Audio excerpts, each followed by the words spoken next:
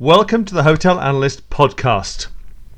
My name is Chris Bown. I'm the web editor of Hotel Analyst, and joining me around the Hotel Analyst editorial table are Andrew Sangster, editorial director, and perspective editor Catherine Doggerel. We'll be putting together our thoughts around three different topics this week, and this week we're covering Marriott and that data breach, Expedia, and what's Accor up to now. Firstly, let's talk about Marriott, and when you're the biggest and you have a data breach, it has to be the biggest. Isn't that right, Catherine? It is indeed. They seem to have done well. There are 500 million former Starwood customers affected. You may be one of them. I know there's two other people on this call who certainly are. I don't appear to have stayed in a Starwood property, so it's fine for me. But yes, out of 500 million guests, 327 million of them may have had their passport numbers stolen, and their company's share price fell 6%. So it could have been, quite frankly, a lot worse. But you can trace all this back to the purchase of Starwood, it turns out. We've spoken to a couple of people who were around at that time, looking in the back area and underneath the hood, and they said that Starwood was, a sieve, I believe was the actual word. And things seem to have disappeared through them, largely passport numbers. So now we need to see what's happening with in terms of the fines. The CFO said that it would be months before the company could quantify the costs, which in US legal litigation terms means years and years and years.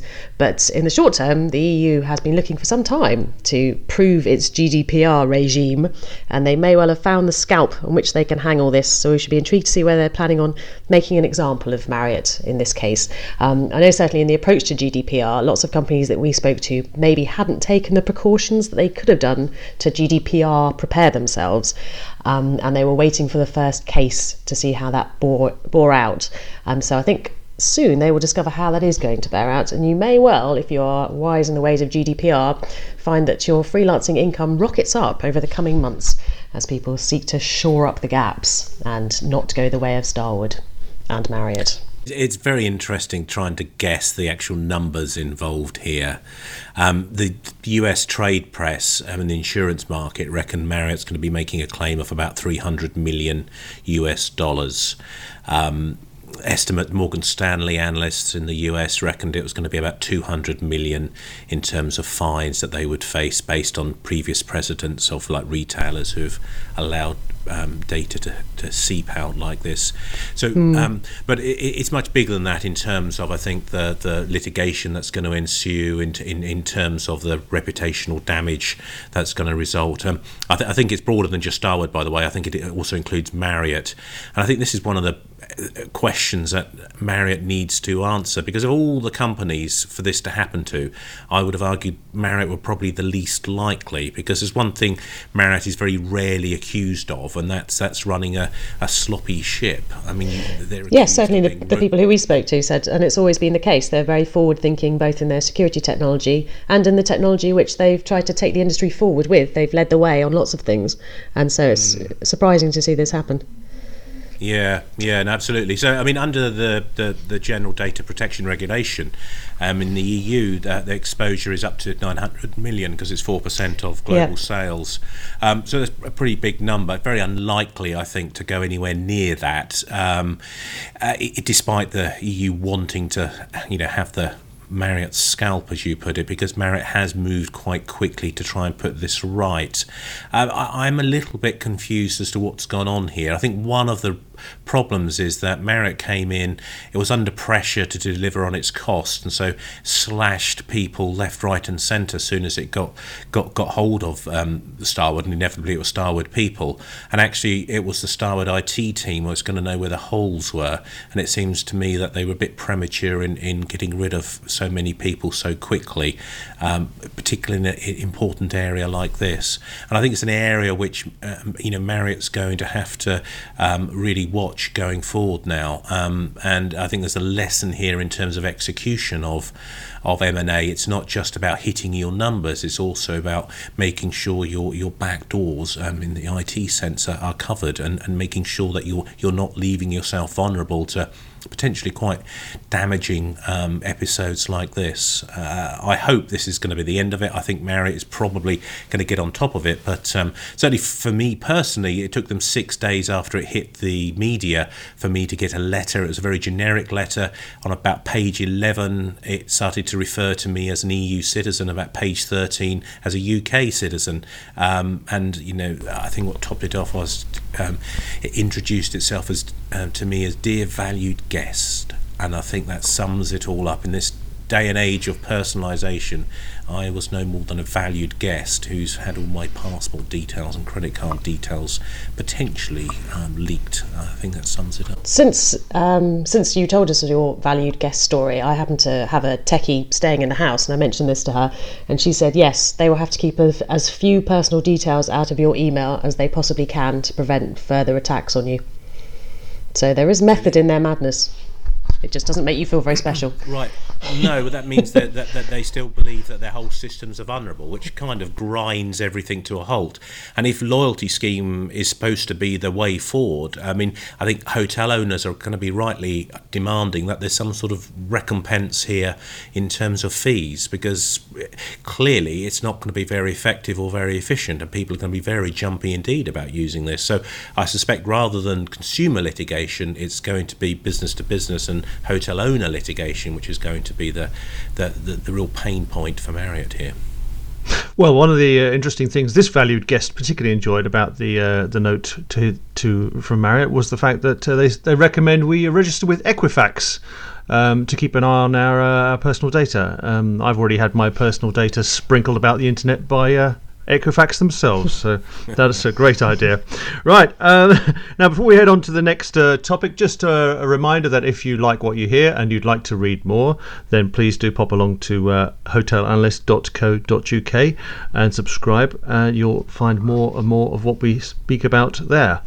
Next topic for the week is Expedia. Now, Catherine, you've been across the Atlantic and got up close and personal with some of the senior execs, I believe. It's true. I went to Expedia's Explore 18 event, which is for people who want to put conference scale on matters, 3 times the size of Berlin.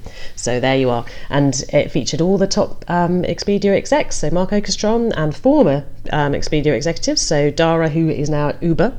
And all very fascinating it was too. They were selling themselves to largely the people who supply their cruise ships and their car rental, and of course their hotels. Hotels didn't feature as much as I had been expecting, but Mark Okerstrom told us that he is definitely in the market for more hotels, and to that end they are now selling themselves as a platform. It wasn't entirely clear what platform meant. They are a very big one, they said, and they were the biggest global platform for the physical movement of people, which brings up some exhilarating mental images. They won't be undertaking any more M&A, but it's all about hotels, and that's really all they wanted to talk about in terms of hotels, as they wanted more of them. Please join us. They didn't have too many fantastic things to say about the brands, and they wouldn't be drawn on the specifics of how they were planning on using voice. But we did learn that Mark Okerstrom can do the worm, which for people who were around during the 1980s is a very exciting body-popping move. We're all shocked and stunned. That kind of thing does not, unfortunately, happen at Berlin, where we are excited enough just to see Sebastian Bazin's pink watch. Thank you very much. And that's how it should be.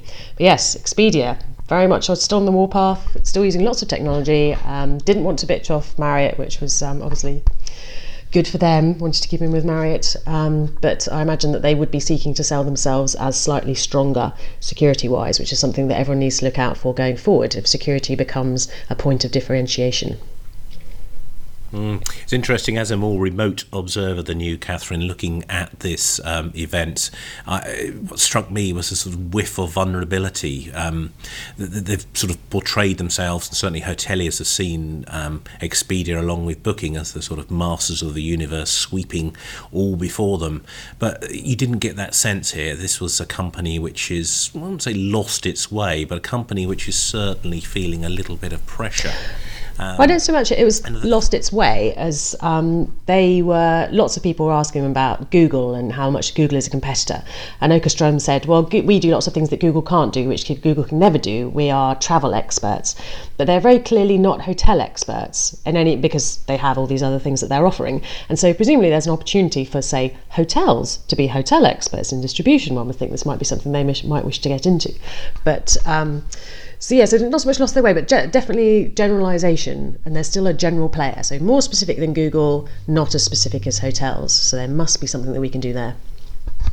No, absolutely. I mean, I think it's pushing it a bit to say they can be more expert than Google, because I would bet Google has probably more data than Expedia has in terms of that, and I think there is a real vulnerability there. But I think from a hotelier's perspective, I think this is good news, because Expedia ought to be more willing to partner in a more favourable way. Now, when we hear leaks, I don't suppose you picked up any leaks on what the actual deal was between Marriott and Expedia. No. When that number will eventually leak out, and when we hear what that is, I think that's going to be interesting, how much more flexible Expedia is being, certainly in terms of its commission levels. But more importantly, I think they ought to be prepared to be more genuine partners and actually work with hoteliers in terms of doing basic things like providing the email of guests that have been booked in, rather than having to go via the Expedia platform. Things like this I think are going to help, and then they are shown they're willing to do this in terms of the way they're working with, say, Red Lion, enrolling people in Red Lion's loyalty programs and stuff like this. I think we can expect to see more and more of this. I think this speaks to what we've been banging on about for some time at Hotel Analyst, which is that hoteliers fundamentally are not about retail, they're about product branding. And Expedia are expert retailers if they're nothing, because that's their entire focus. And I think hoteliers ought to lean into that and lean on to grab onto Expedia's prowess in this area and exploit it while they can, and stop having this sort of constant friction relationship, because I think you're absolutely right, Google is the big threat here. And I think the thing that came through clearly to me was how worried they are about Google and the potential Google has to completely disrupt their business model. I think hoteliers can lock on to Expedia and exploit that. Right. Well, let's talk about a hotelier. Let's talk about the effervescent and ever busy Accor and what they've been up to recently and what they tell us they're going to be doing next. I mean, this was their Capital Markets Day, which is a sort of jamboree where they get to talk to everybody about their strategy. So there's a number of things I noted from this. The first is just how much more focused they are on management than the other global major hotel brands. So if we look at the other global majors, the three others in the same sort of ballpark of over 500,000 rooms as Accor, leaving aside Jin Jiang for the moment. But so the biggest obviously is Marriott, which is over 1 million. You've got Hilton, which is just about at the 1 million mark, and then you've got IHG, which is sort of 750,000 or 800,000, and Accor sort of heading towards the 600,000 rooms under their flags mark. But the key thing is with those other three, they're mostly focused on franchising. With Marriott, they're focused on management. Over 60% of their properties are managed. And I think we should look at Accor as being a hospitality services company, whereas I think you could talk about the other three global majors as being hospitality brand companies. So I think that's the first thing that really struck me. The second thing was that we've now ended their foray, or rather Accor has ended its forays out into these odd little niches. So their Accor Marketplace, their One Fine Stay, things like this, they won't be doing much more of that kind of stuff. I mean, all credit that they gave it a go. They were prepared to embrace that. They've accepted it was a failure in those cases I've mentioned, with Accor Marketplace being shut down and One Fine Stay being written down. but they've certainly been prepared to try more new things than rivals. The third thing is just how global Marriott is relative to those other three. I mean, we can look at IHG as being a US player for these purposes, and potentially Accor has an edge in emerging markets, the big growth areas, and it was keen to play on this, and I buy into that. And the fourth point, I think, which is less positive potentially, is the relationship with Xinjiang, which is the biggest shareholder, 12.3%. As at the half-year point. Where is that going? What's going to happen with that? I think it's something that's going to keep Sébastien Bazin, the CEO, awake at night, worrying about that. I think they will look for further ties with China, maybe through the relationship with what was called China Lodging, which is much more friendly and closely linked to Accor. But I think a potential, some sort of combination in China, I think, would truly cement Accor's position on the global stage and could be very exciting. And closer to home, they're tackling their East European business and giving that a bit of a shake-up, aren't they? Yeah, so this is the classic creeping takeover that Accor does, and this is Orbis. So Accor takes a minority stake, it gradually grows it until it becomes a majority stake, and then it buys out the minority shareholders. It was interesting, actually, the impact. It shows just how asset-light Accor has become, that the consolidating all of Orbis has significantly increased its asset base. It will be divested, whether that's to Accor Invest or other owners, we'll wait and see, but no doubt that they will be exiting that. But yeah, I mean, it's interesting. I think what Accor's made clear is it's going to do more of this sort of hotel sector type takeover, and not so much of the Jean Paul or the One Fine Stay type things. Oh well, it was fun while it lasted. Right, well, and with that, thank you very much. Seeing you again in a week or so's time.